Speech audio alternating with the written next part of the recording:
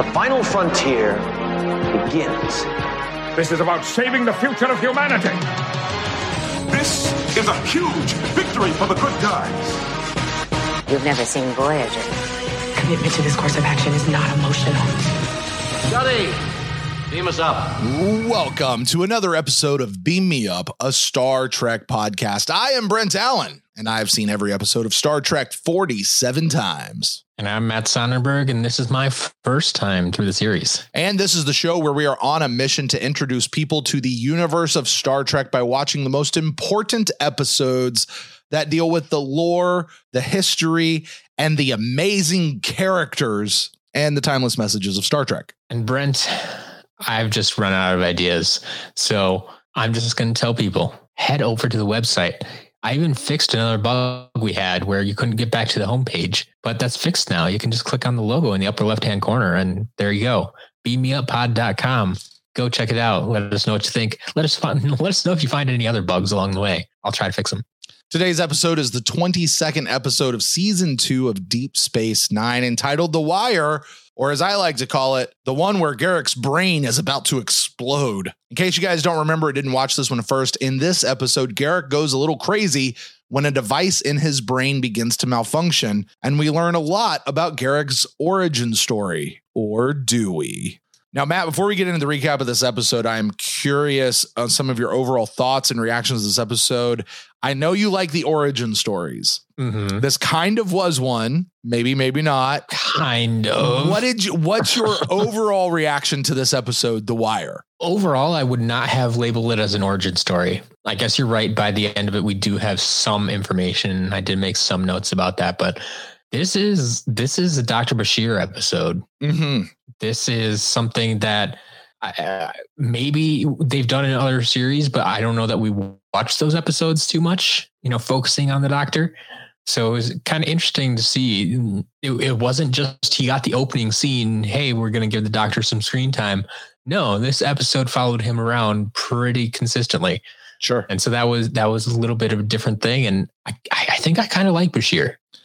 Yeah, haven't really seen too much of him. Yeah, Bashir really starts to grow on you. The first season, if you remember, they kind of did him wrong and they painted him into a really weird corner. And the writers have slowly been pulling him out of that and giving him his own deal. And Bashir is an interesting, I think, character study. And we can talk about this when we get to the end of Deep Space Nine.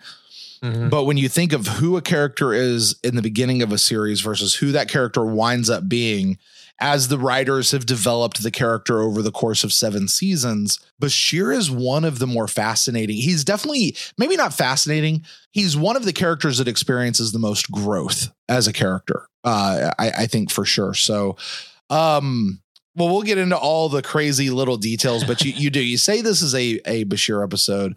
I got to tell you, this is one of my personal favorite episodes. When I talk about the early seasons of Deep Space Nine, kind of having some rough episodes, people that have heard me talk about this, usually I say that those first several seasons, they have some rough episodes, but they have a really terrific episode every once in a while, which is enough to get you through the next bunch of hard episodes. This is one of those episodes to me that's like, okay, now we're going somewhere and I can keep going with this. I love the nature of this episode. The constant question of like, what's real, what's truth, what's a lie.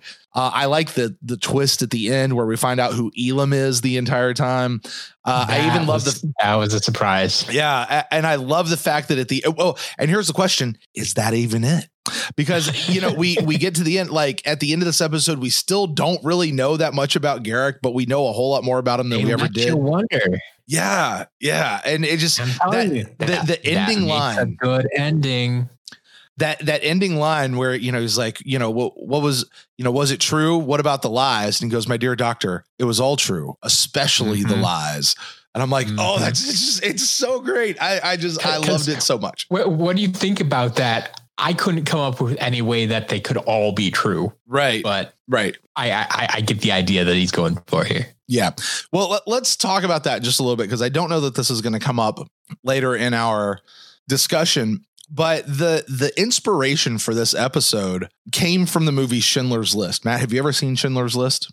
I have not actually sat down and watched that movie. Okay. It came out in the mid 90s, I believe. It came out when this episode was being written. Okay. Like it was in theaters when this episode was being written. Yeah. Okay. Because I remember it being a big deal. It was very, kind of adult themed movie. Mm-hmm. And I believe my sister wanted to watch it maybe. Mm-hmm. And so like my mom sat down and watched it with her. Mm-hmm. But I think at that time I either wasn't allowed to or I just didn't care to. Do you know what the movie's about? Me.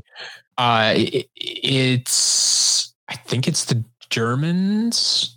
It's set during Nazi World War II. Yeah. And there's a German businessman who basically hires or conscripts tons and tons of Jewish people, and he basically saves them, and he gets them smuggled away to safety, and he continually does this through his business. And the writers were kind of sitting around going, okay, well, who is Garak? Like, why is he exiled? Like, they were trying to figure that out. They still hadn't landed that like as a script writing team yet.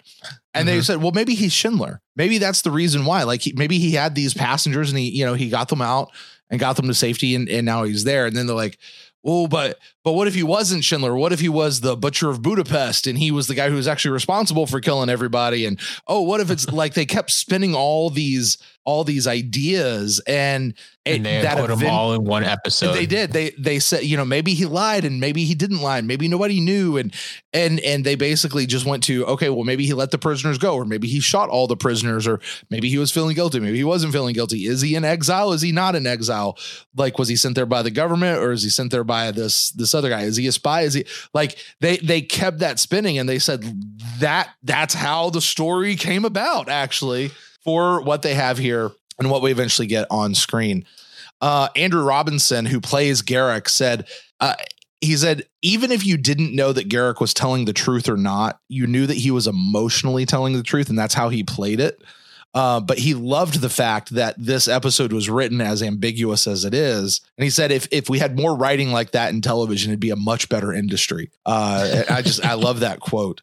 Robert Hewitt Wolf, the guy who actually wrote the episode, said this is one of his best episodes that he ever wrote, because it just sticks around so very much. Matt, I've got one character actor spotlight I want to talk about tonight. All right. You might think it's Dr. Bashir because this is actually a Dr. Bashir episode, but it's not. Tonight I want to talk about Garak, the guy I was just speaking about, Andrew Robinson.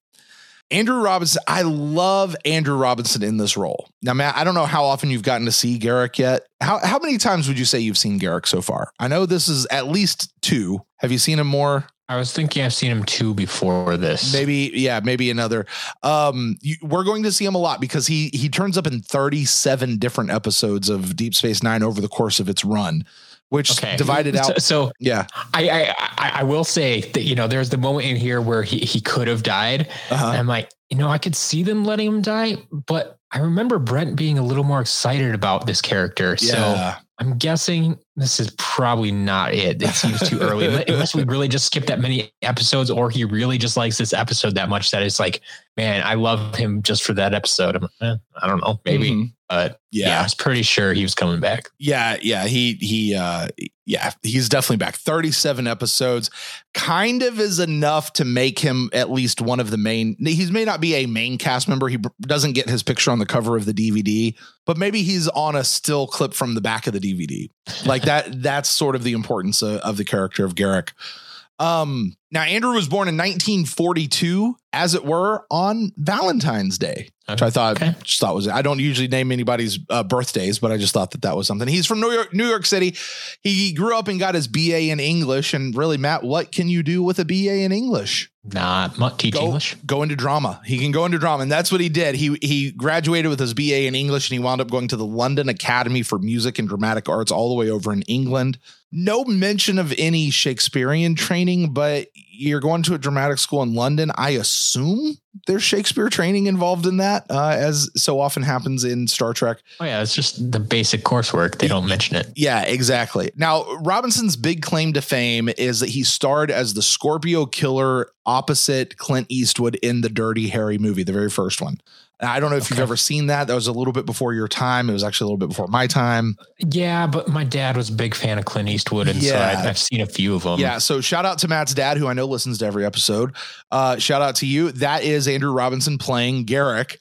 So fun little deal there. It was a role that he played so convincingly, though, Matt. He actually received real life death threats because of it. Yeah. Now, Robinson was in a lot of 70s and 80s and 90s television as guest actor roles. He continued all the way through the 90s, doing guest appearances on lots of other shows, including Star Trek. But it wasn't the only work that he was doing at the time during the 90s. In the early 90s, he wound up setting up his own theatrical production company where he served as both writer and director on several productions. He would also go on to direct 3 episodes of Star Trek, not really going through the Star Trek director school as much as he just had that as an experience. 1 episode will be in Deep Space Nine. He'll direct 2 episodes of Voyager. I'm not sure if we're going to watch any of those yet. We'll find out as we get through. He also wrote a few of the Star Trek novels that are out there, like the little pocket books that they have. So he's pretty into the world. Now, post-Trek, Robinson has continued to do his guest star thing, although it's become a lot less frequent since the early 2000s. He's also a regular on the Star Trek convention circuit. So, Matt, when we do finally go, you might actually get to meet him or see him out there. Sure. He appears in the Deep Space Nine documentary, What We Left Behind, giving us lots of insight into the character of Garrick and what he felt about the character and what he felt about Deep Space Nine as a whole. Today, though, Matt, and I just discovered this, I did not know that this existed until I started doing my notes for this show. You can actually catch Andrew Robinson reprising his role as Elim Garrick on the series Alone Together, a Deep Space Nine companion, which is a 4-part series of fan fiction that was written by a Canadian high school teacher and is posted on Alexander Siddig, who is the guy who plays Dr. Bashir, is posted on his website, Sid City, SIDCITY, sidcity.net, for anyone who wants to go out there and watch it. And basically it features the actual actors from Deep Space Nine on a Zoom call reading the script and performing and acting it out that way. But they're basically like doing a table read of this fanfic show that is set so many years later after Deep Space Nine finishes and brings a lot of these characters back together. And like, I know I saw Dr. Bashir is there, obviously, because it's on his thing. Andrew Robinson obviously is there. Nana Visitor is there as Kira. I think I saw Andrew Shimmerman is there. Armin Shimmerman, who's there as Quark. No word on Sisko. I didn't see him. Cyril Lofton, who plays Jake Sisko, is a part of that.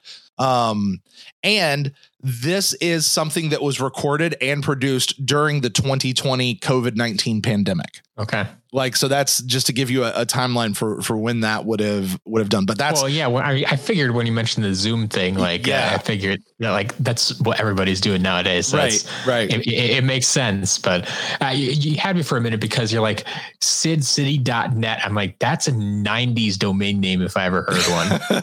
Right. Well, his name is Alexander Siddig. I get it. I get it. But Sid City and then .net in particular. Oh yeah. Like, man, that's stretching things. Well, there it is. So if anybody's interested, Matt, I promise you, as soon as I'm done with this, I'm going to go over and watch that because I want to know, I want to see it. If the actors thought that was written well enough to script it out and perform it, it was part of their, everybody's stuck at home because most people were quarantined for a time. So let's provide some entertainment out there. Like that. It was part of them doing that. But if they thought it was good enough to actually do something like that, I'm interested for sure enough to go see this. Written by a Canadian high school teacher. So anyway, there you go. Matt, with that said, it's time to go through the episode, The Wire. We'll go act by act. Matt, you stop us. You talk to us about what stood out to you. What questions did you have along the way? What did you like? What didn't you like? And we'll go from there. The Wire. Prologue. Garrick and Dr. Bashir are having lunch again. This time discussing the merits of Cardassian literature when Bashir notices something is not quite right with Garak, medically speaking. Garak is having brief moments of pain and can't concentrate and is all kind of fidgety. When Bashir wants to escort Garak to the infirmary, Garak becomes extremely flippant and excuses himself from the good doctor's company. Yeah, when they started talking about literature, I wasn't sure where this was going, and I'm glad it didn't stick around. I'm glad that was not the focus of this episode. Right. That was just our little introductory filler. It's like, hey, we're going to have a conversation now. What should we talk about? Oh, literature. Sure. Mm-hmm. Cardassian literature, nonetheless. But we need them talking about something stupid and inane just to make it seem like life is moving on as normal. Yep. Until this happens. It's just everyday life on the station. Yep. I get it. But you mentioned the name of the episode again. And it got me thinking, I don't know that I understand why it's called The Wire. Because he has that wire in his brain. The thing that's a wire. That's all it was. Mm-hmm. That's the reference. Yeah. It's the thing that's in his brain. Yeah. Yeah. They talked about an implant a lot. Whenever they talked about an implant, I picture a little cube or something, or a microchip or something like that. I don't necessarily picture just a wire. Mm-hmm. Yeah. I mean, now that you say that, I've never stopped to think about what was actually in his brain, but that's what I've always assumed it was an actual wire. That's the thing that was in his brain the whole time. So yeah, I'm going to go with that. I'm going to say that I'm absolutely unequivocally right. You're the expert. You've seen him 47 times. Yeah, I'm going to go with that impression in my head, just having watched it so many times that is right. Cause I'm not looking it up right now to make sure. So yeah, The Wire. It was a little wire in his brain. Perfect. Act 1. Dr. Bashir is flummoxed over Garak's behavior. Despite having weekly lunch together with him for over a year, Bashir says they're still not really friends. Oh, no, of course not. So there. Later that night, Bashir spots Garak and Quark privately discussing a, shall we call it a business transaction? But when Julian questions Quark is a little less than forthcoming. The next day, Quark calls the doctor to his bar where Bashir finds a very drunken Garak making a big old scene. He gets more and more stressed and more upset until he completely collapses to the floor. So there's a lot more action in these scenes than I even really took notes about. I'm looking back on my notes here and saying wow, they just kind of kept things moving and didn't really get to the point of things until later in the episode. Mm-hmm. This is pretty straightforward. One of the biggest notes I have here is Dr. Bashir is not a botanist, but Dax has a sick plant. I want to talk about that. Yeah. I one, I love that plant. And two, I was kind of hoping that's the direction this episode was going, but no. So a couple of things about that. One, did you catch the reference to Professor O'Brien? Yeah. Okay. Yeah. You know who they're talking about now, right? Well, she did mention then right after that Keiko, and because she said he said Professor O'Brien, I think, and I'm like, wait, he's a professor? Oh no, the wife. Got it. Mm-hmm. Mm-hmm. Do you know where she is right now? They said she was on Rigel 4 at a convention or something. Right. Yeah. Remember the writing team, they didn't always want to have Rosalind Chow around because she wasn't part of the main cast, right? She was just a guest actress. So they always had to sort of come up wait, Bashir's or O'Brien's married to this girl and they have a child. Where is the child and his wife all the time when they're not around? So they kind of track that sometimes. And we'll talk about that when we get there. But what Dr. Bashir said, and he said it so smooth, you might not have picked up on it, but we got a really good "I'm a doctor, not a" joke. Now, Matt, you're familiar with it. It strikes me, I don't know that we've ever really talked about this on Beam Me Up. You're familiar with this. I think damn it, Jim, I'm a doctor, not a fill in the blank. Yes. And oh man, I forget where it was. I think I ran across that, someone mimicking that or mocking that in some other show. And I don't think I texted you about it, but I caught it and I'm like, ha, I get that. So we get I always love it when the other doctors, pull out that old Bones line of, damn it, Jim, I'm a doctor. No, I'm a doctor, not a botanist, So much like the rules of acquisition, Matt, my plan is at least when we run across these, I'm going to point them out because they're fun. They're just fun. And I will tell you, I don't mind saying this. The doctor in Voyager, got the role because he did that in his audition. Like he brought that as part of his audition, and it's not the only reason. He's a super great actor. Sure. But it is something that they go back to with his character a lot through the series, and it's hilarious every time. So anyway, it's a kind of a running inside joke to all Trekkies. So anyway, yeah, this show's not about the botanist though. So then it becomes a little bit more obvious because we revisit Garak once again. And this time he's interacting with Quark, which is cool. I like Quark. Mm-hmm. It's weird though. Actually, no, it wasn't weird. It felt very natural when Bashir approached Quark then, and like instantly he had a cover story. Right. And like, yeah, you could tell he wasn't being quite truthful, but for anyone who didn't know Quark, it could have come off as, yeah, this is what he was looking for. Sure. Quark's good, but we know him well enough to know when he's being all shady. I did like Bashir's resourcefulness though, trying to dig into Garak's past, trying to get his medical records, calling in Chief O'Brien and trying to like, that was another weird thing too. It's like, how long is that going to take? 2 to 3 weeks. And I'm so used to whoever's in charge telling the engineers, no, do it faster. And no, he's like, oh, well, I guess there goes that plan. Yeah. Like, he just gives up on it. I'm like, no, you tell the engineers they need to do it faster than that. That's how this works. And you get it in like 2 hours. At 2-3 weeks, really? You can't do any faster? I could go to you in about an hour or two. That's more like it. Let me make some phone calls. Right. Yeah. Okay. But anyway, Bashir eventually gets what he wants when Garak just collapses, and well, then he has no choice. Now you got to take him to the infirmary. Now I get to inspect him. He's unconscious. He has no say. One quick note before we move on: the drink that Garak is drinking in this scene. Yeah. Did you make a note of the name? They drink it here and they drink it at the end as well. Kanar. Kanar. It's called Kanar. Kanar will be one of those. It's a food beverage in the future that will be a thing that keeps getting brought up again and again, particularly when we're talking about Cardassians. It's a Cardassian drink. It felt like it was Cardassian. Yeah. It's a Cardassian That's what drink. Garak went for every time. Yeah. Like other people didn't necessarily. Because it was at the end when he's with Tane or whatever, that Tane has the Kanar as well. You're right. Right. Now here it was kind of like a very viscous, bluish color, very fluidy. They make a lot of blue drinks, I've noticed. They do. So here's the thing. Isn't like the Romulan ale, I think, is blue. It is. It is. Kanar will eventually go on to become a very dark brown, very muddy, very, very thick drink. Okay. It's supposed to be the same thing. It just changes in the production world, in the prop world here relatively soon, actually, I think.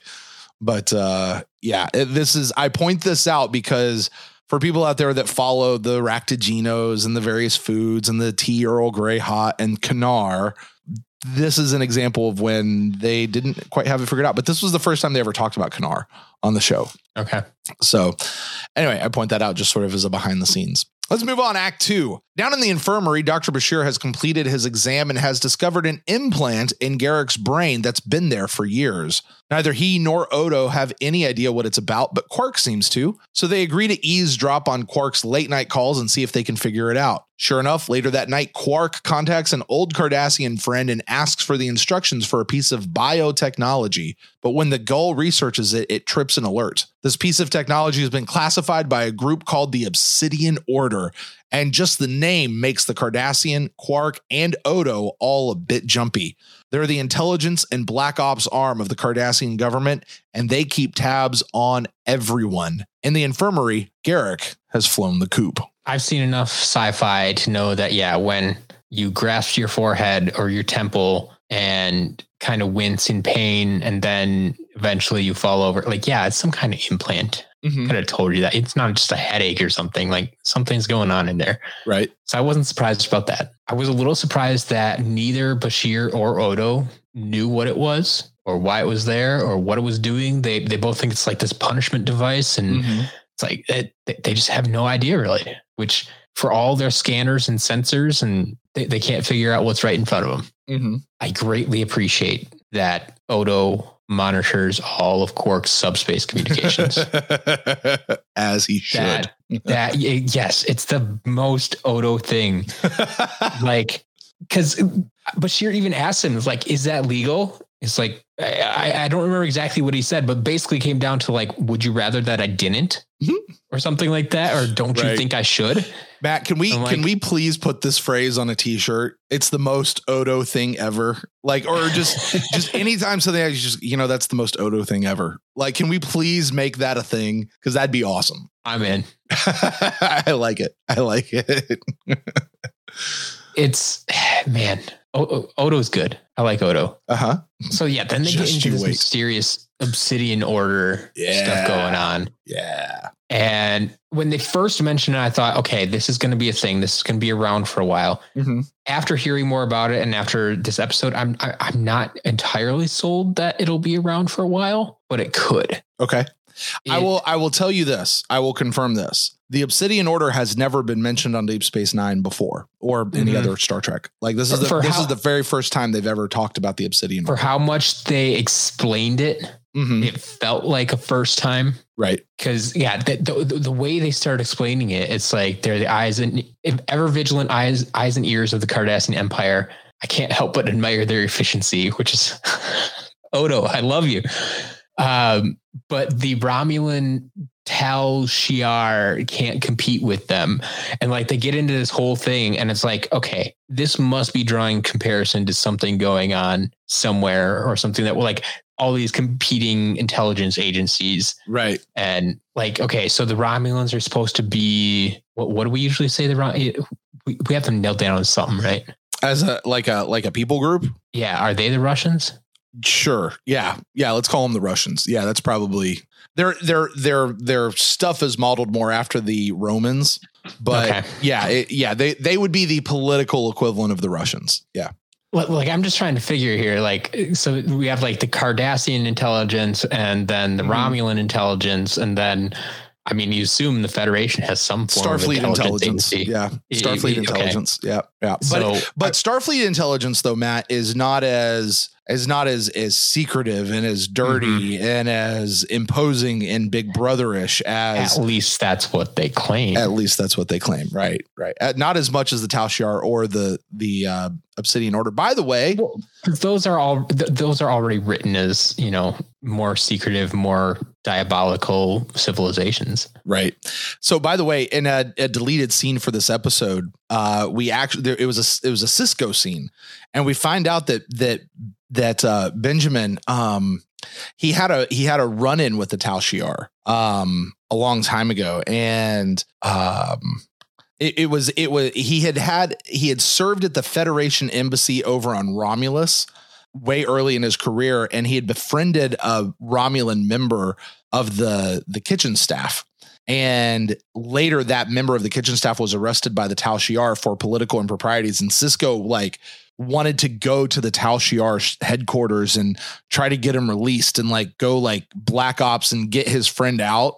But it was Curzon Dax who convinced him to not go. Right. Okay. So it was, like I said, it was just a little extra scene, a little extra Cisco and Curzon connection, but showing that Cisco has some ties to other secretive Black Ops, orders, showing that. But obviously they deleted it, and for good purpose, for time reasons, and it just ultimately didn't matter in the show, But sure. Yeah, Tal Shiar. Now we've definitely heard of the Tal Shiar before over on Next Generation. I don't know that we have encountered it in our run, mostly because I knew we were going to come up against it here in Deep Space Nine, or we would talk about it here when we got to the wire. But yeah, the Tal Shiar is a thing. They basically run. Oh, no. We absolutely have come up with the Tal Shiar over in Next Generation. Sela, you remember her? She's the daughter of Denise Crosby, the actress. She's played by Denise Crosby, the daughter of Tasha Yar. Yeah. Remember that? Like she's kind of the half Romulan, half human. Always hung out in the shadows. Yeah, exactly. That she was leading the Tal Shiar, one of the high ranking members of the Tal Shiar. Okay. Definitely did not remember that. Yeah. So that was, we have encountered the Tal Shiar before, and that was Unification, right? Unification 1 and 2, where they were trying to get Spock and have like robot Spock go out or hologram Spock, I guess. Anyway, we've definitely encountered the Tal Shiar. Obsidian Order. I think the Obsidian Order is a lot more secretive, and like if you had to send up the Obsidian Order versus the Tal Shiar, I'm probably putting my money on the Obsidian Order, just so you know. Well, yeah, they have a better name anyway. They do. It's a great name. Yeah. And I mean, when we get to the end of this with Tane and how prepared he is, even though he claims to be retired, like that tells you something right there about the Order. Yeah. Great respect for the Order, if that makes sense. Right. I'm kind of like, oh no, you can't help but admire their efficiency, right? Sure.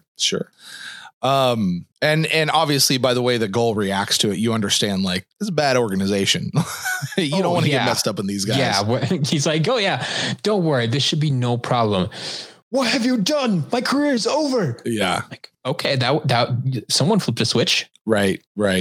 It always reminds me of that scene from Back to the Future 2, which I don't know if you've seen that, but there's a scene seen that many times. Yeah. Like when old Marty McFly, like scans his card with the guy on the video machine. And like, as soon as like the call hangs up, like his Japanese boss is like, McFly, I just monitored that scan you interfaced. You're fired. And like, it reminds me of that. Like, he's like, no, I'm fired. I'm fired. Anyway, not track at all. It just reminds me of that scene.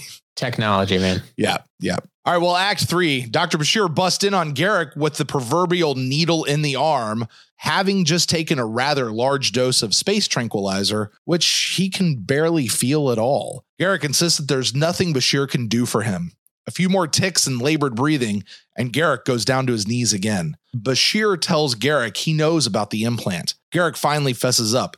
This implant was given to him by Nabran Tane himself, the head of the Obsidian Order, and it is designed to stimulate the pleasure centers of the brain in the event of torture. But Garak has been using it nonstop for the last 2 years now, and he's become dependent upon the drug. I mean, the endorphins, and he just can't turn it off. Garak says he's getting what he deserves, but Bashir refuses to hear it. So finally, Garak tells his backstory, how as a Gull, he committed atrocities, killing 97 Cardassian civilians and his own aide named Elam, just to take out a few Bajoran prisoners who had escaped. But when one of the victims was the daughter of a Cardassian official, he was sent into exile on Deep Space Nine. Bashir doesn't believe it, but he still needs to treat his patient. And that's one reason I love Bashir. He is a doctor through and through and will put patients first every time.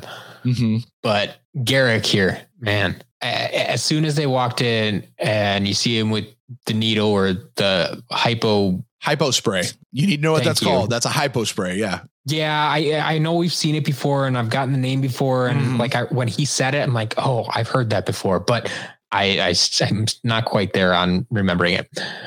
But as soon as I saw that, I'm like, okay, I completely understand what he's doing. First, we see the alcohol. Now we see the drugs. He's trying to numb the pain. Right. That's what he's doing. He's trying to numb the pain, especially when he tells you like, yeah, I can barely feel this. I'm like, okay, dude, you've been doing this for way too long. Right. But I love how they go on to describe this. And it's like, he kind of laughs when it's like, oh, you think it's a punishment device? Well, I guess that's kind of what it's become. It's like the technology, though, is something that, man, if governmental powers haven't figured this out already and haven't told us, which I would fully believe is possible, I have to believe someone somewhere in some lab is working on this, because this is one of those things that feels like it should be possible. Like that, I think we've had this discussion a little bit. There are some things I see in sci-fi and in Star Trek and all this stuff that I'm like, okay, yeah, you're dreaming. But then every once in a while you run across one of these things and it's like, man, I've never considered that, but I think that should be possible. This is one of those things. Sure. I think that should be possible. Now it's at least plausible, right? Like you would think it would be. Yeah. It's definitely, as we see here, could easily go wrong.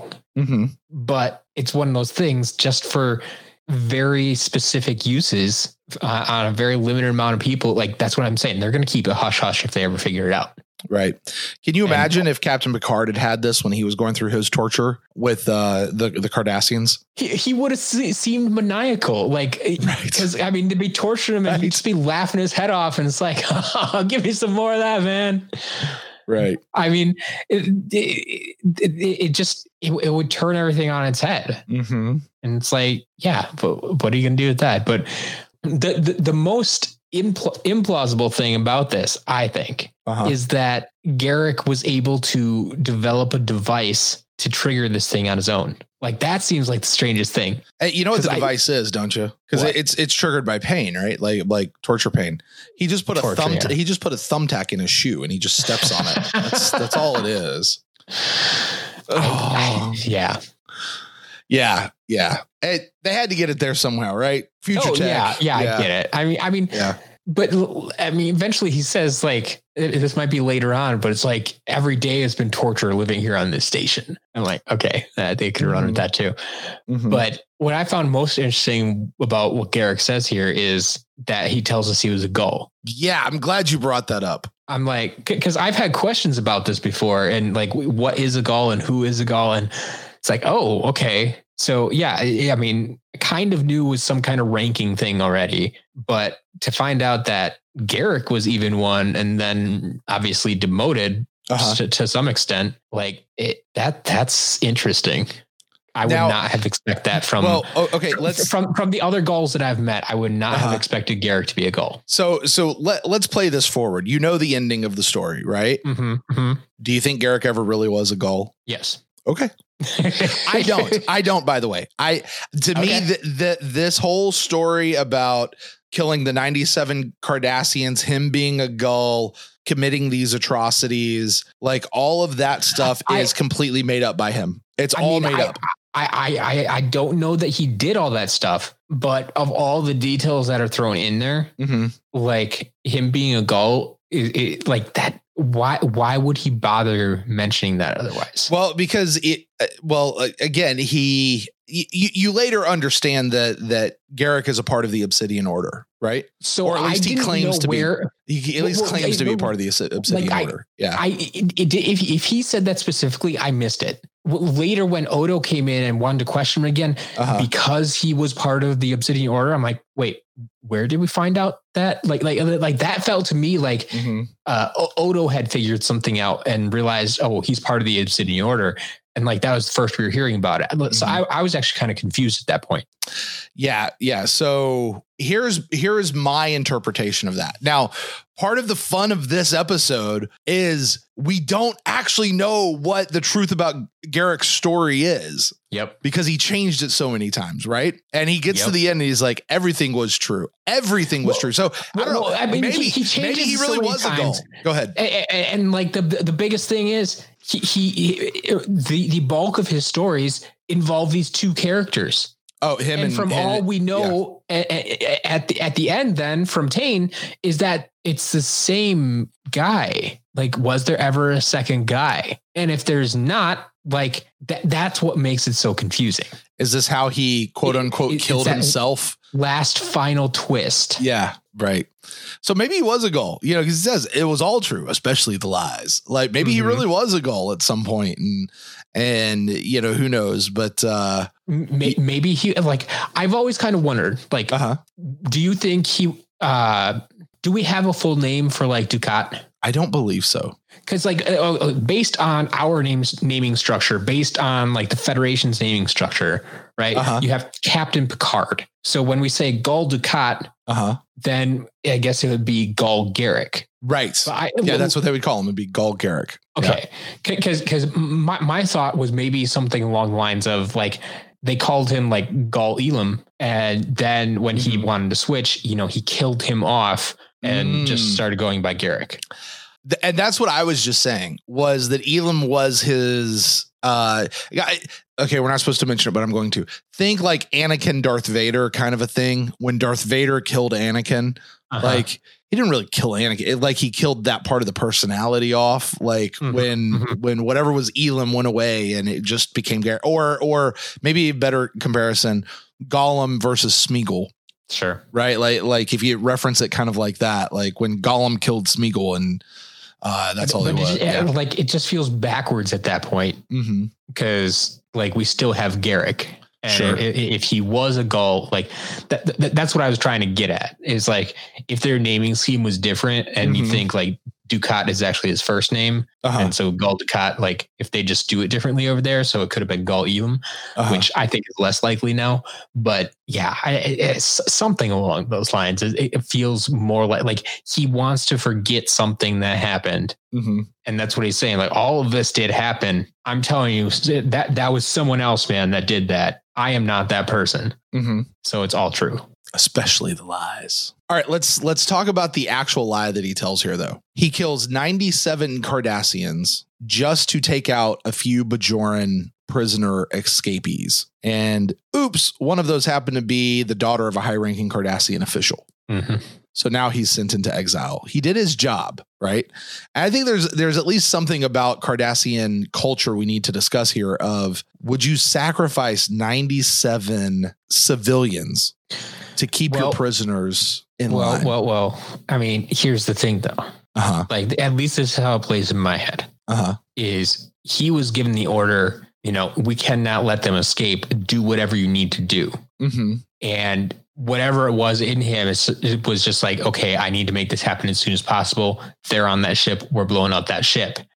Not thinking about who else was on it, which I mean, more likely happened with Cardassian, I think, than with a Federation officer necessarily.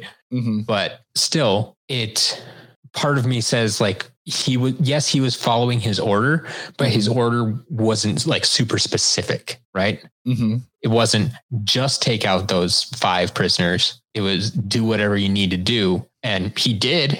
He took care of the problem, but he also there was a lot of collateral damage with his plan.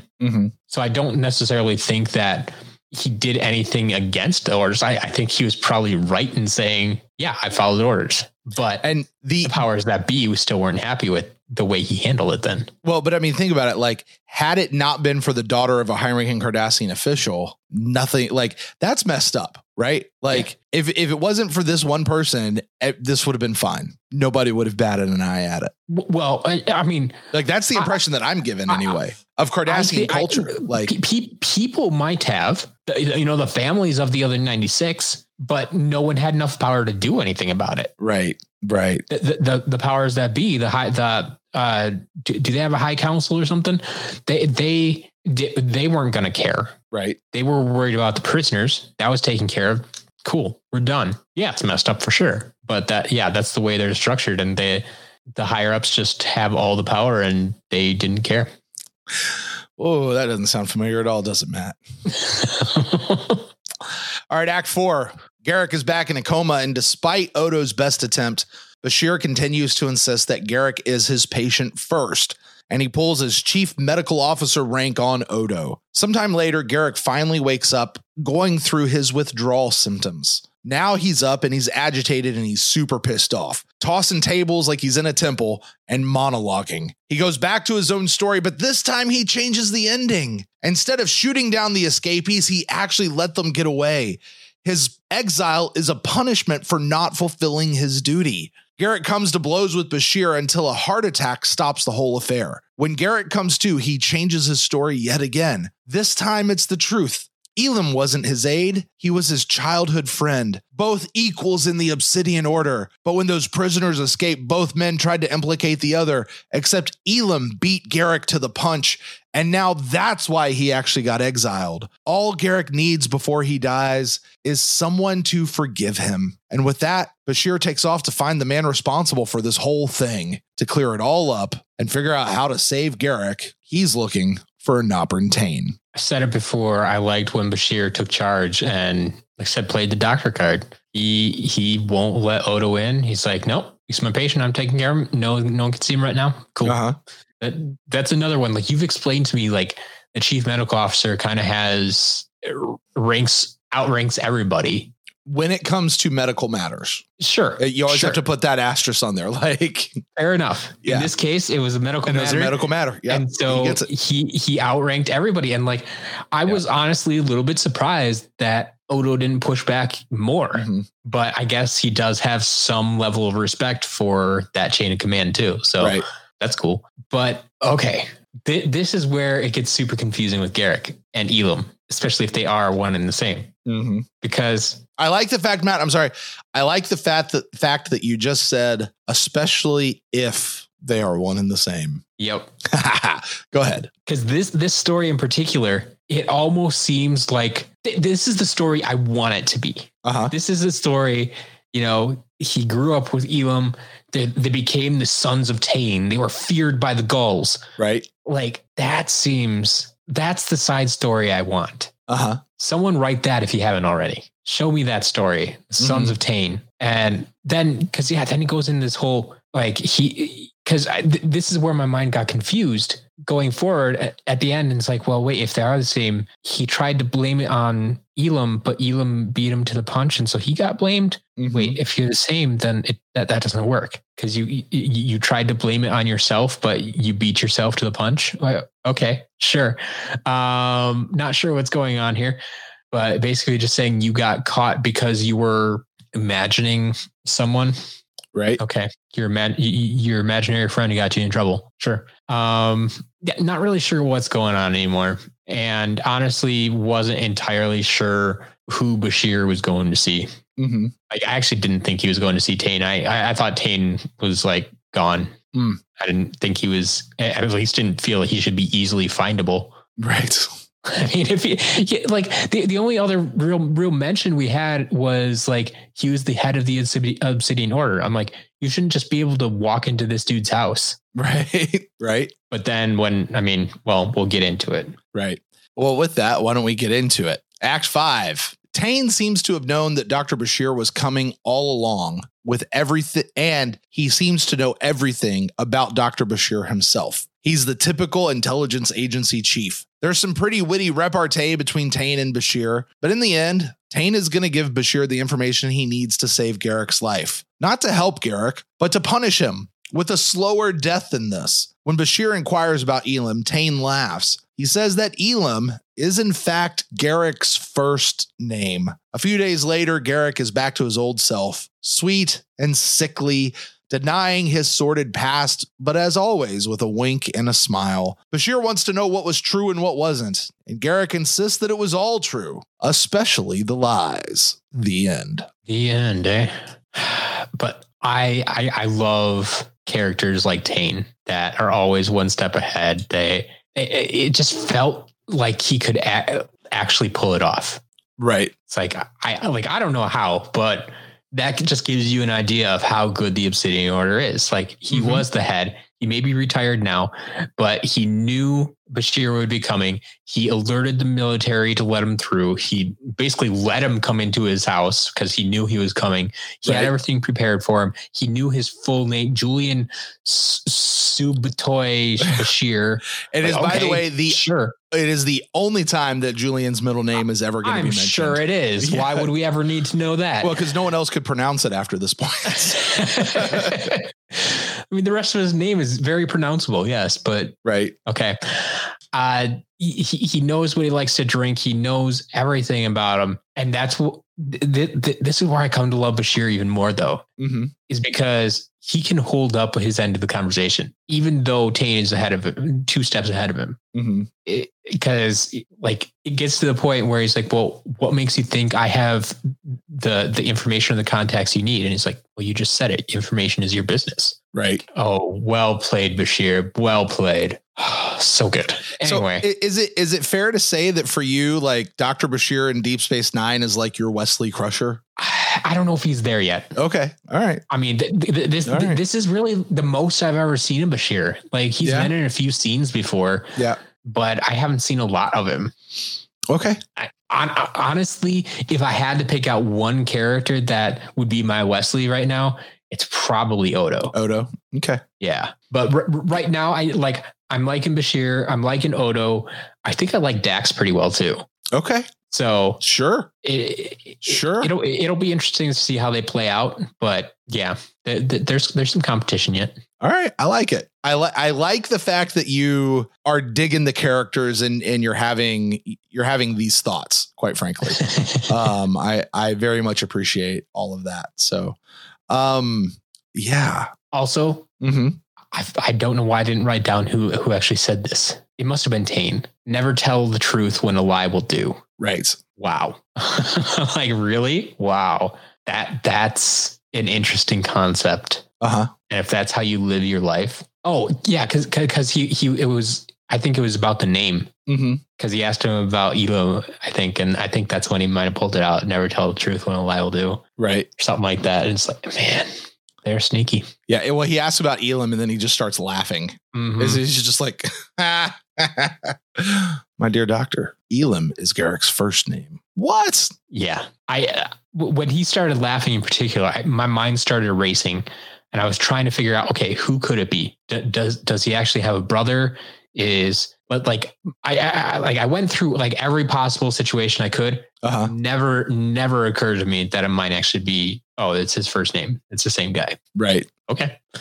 So yeah, we're left with a big mystery. Yep. And Garrick comes back around and he's fine and right back to his old normal self. And the only thing I think we really know is Anabran Tane, Obsidian Order, and his name is Elam Garrick. And that's all we got. We introduced some new concepts, right, and some new people. We don't really know anything new. And that's exactly where you're supposed to be right now, Matt. That's where I am. All right. Well, Matt, that is The Wire. So I will put the question to you. Did you like this episode? Would you want to watch it again? Do you understand why maybe this was part of our run? And I think you might have some different answers to all of those. Hopefully. It was okay. I'd probably watch it again. I had some trouble getting through it the first time. Okay. Like it had its moments, but it got rough in spots. Garrick was getting on my nerves a little bit. I'm like, just either kill him off or do something to him. Let something happen. Just not going back and forth. And I don't know what's going on. I think the ending kind of helped with that a little bit. It's like, oh, okay, there's mystery. Got it. I think Tane probably helped with that too. Yeah. As for why it's in the run, I mean, like we said, it introduced some things, but it didn't really go anywhere. We kind of came right back to where we were. Like it's like old Star Trek. We have to reset for next week's episode. Like nothing changed. Okay. Obsidian Order is a thing. Okay. Cool. So, I mean, for that reason, that'd be my best guess right now is the introduction of the Obsidian Order and seeing that Garrick probably has something to do with it. And Tane, I'm assuming this is the first time we met him, maybe the only time. If this is the first time we're meeting Tane, and I will tell you, he's played by a guy named Paul Dooley, pretty well-known actor of his day. He was only contracted for this one episode. This was a one episode character. However, I will also say that was the same intention with Andrew Robinson when he came in and did the role of Garrick. And they kept bringing him back. Yeah. So will we ever see Tane again? I don't know. Actually, I do know. I'm not going to tell you. But I will say this. I hope you know. I will say this. It occurs to me, this episode, like several others I think we've had on the show, but maybe even more so, is one of those that like one of the things about doing the show, Matt, is for those of us who've watched Star Trek so much where we know everything that's going on, we can sometimes forget what that first watch was like. And we're seeing that again through your eyes. Like, what are the things that are standing out to you? And you kind of get to the end, you're like, yeah, this is okay. Knowing where Garrick's story goes and what I can't say that everything is ever fully revealed about Garrick, but we get more Garrick stuff later. After 37 episodes, you'd have to. Having that wealth of knowledge and then coming back and watching this episode. Sure. I think you watch this episode differently when you understand that. I think that's also true of that episode Duet that you really didn't like from season 1. That you probably don't even remember much of right now. You just remember not liking the episode. I think that's one of those especially on a rewatch, you probably appreciate this particular episode a lot more. And I'm glad that you at least kind of like this episode. You're like, yeah, I'd watch this one again. I'd want to come back and catch you on a rewatch with this episode. We won't do a podcast on this one. This will just be you and me personally. Let's catch a rewatch when you're at the end and you know more Garak. Because it's just a fun episode. It's a classic Garak story. And you're 100% right when you talk about Bashir. That this episode in particular is really Bashir taking charge. It's a great Bashir story. It really is. And I love what they're doing with the character. And obviously Bashir, he's got his face on the DVD cover. His name is in the front opening credits. We're going to get a lot more Bashir as time goes on. So, yeah. All right, Matt, well, would you like to know what we're watching next? That'd be useful. All right. I mentioned a few weeks ago, just to buckle up because we have a real heavy end of the season here with Deep Space Nine in season 2. We're going to the very next episode. It's an episode called Crossover. Is there a crossover? This is called Crossover. And what is there a crossover? That's all I can say because I'm not giving anything away about this episode.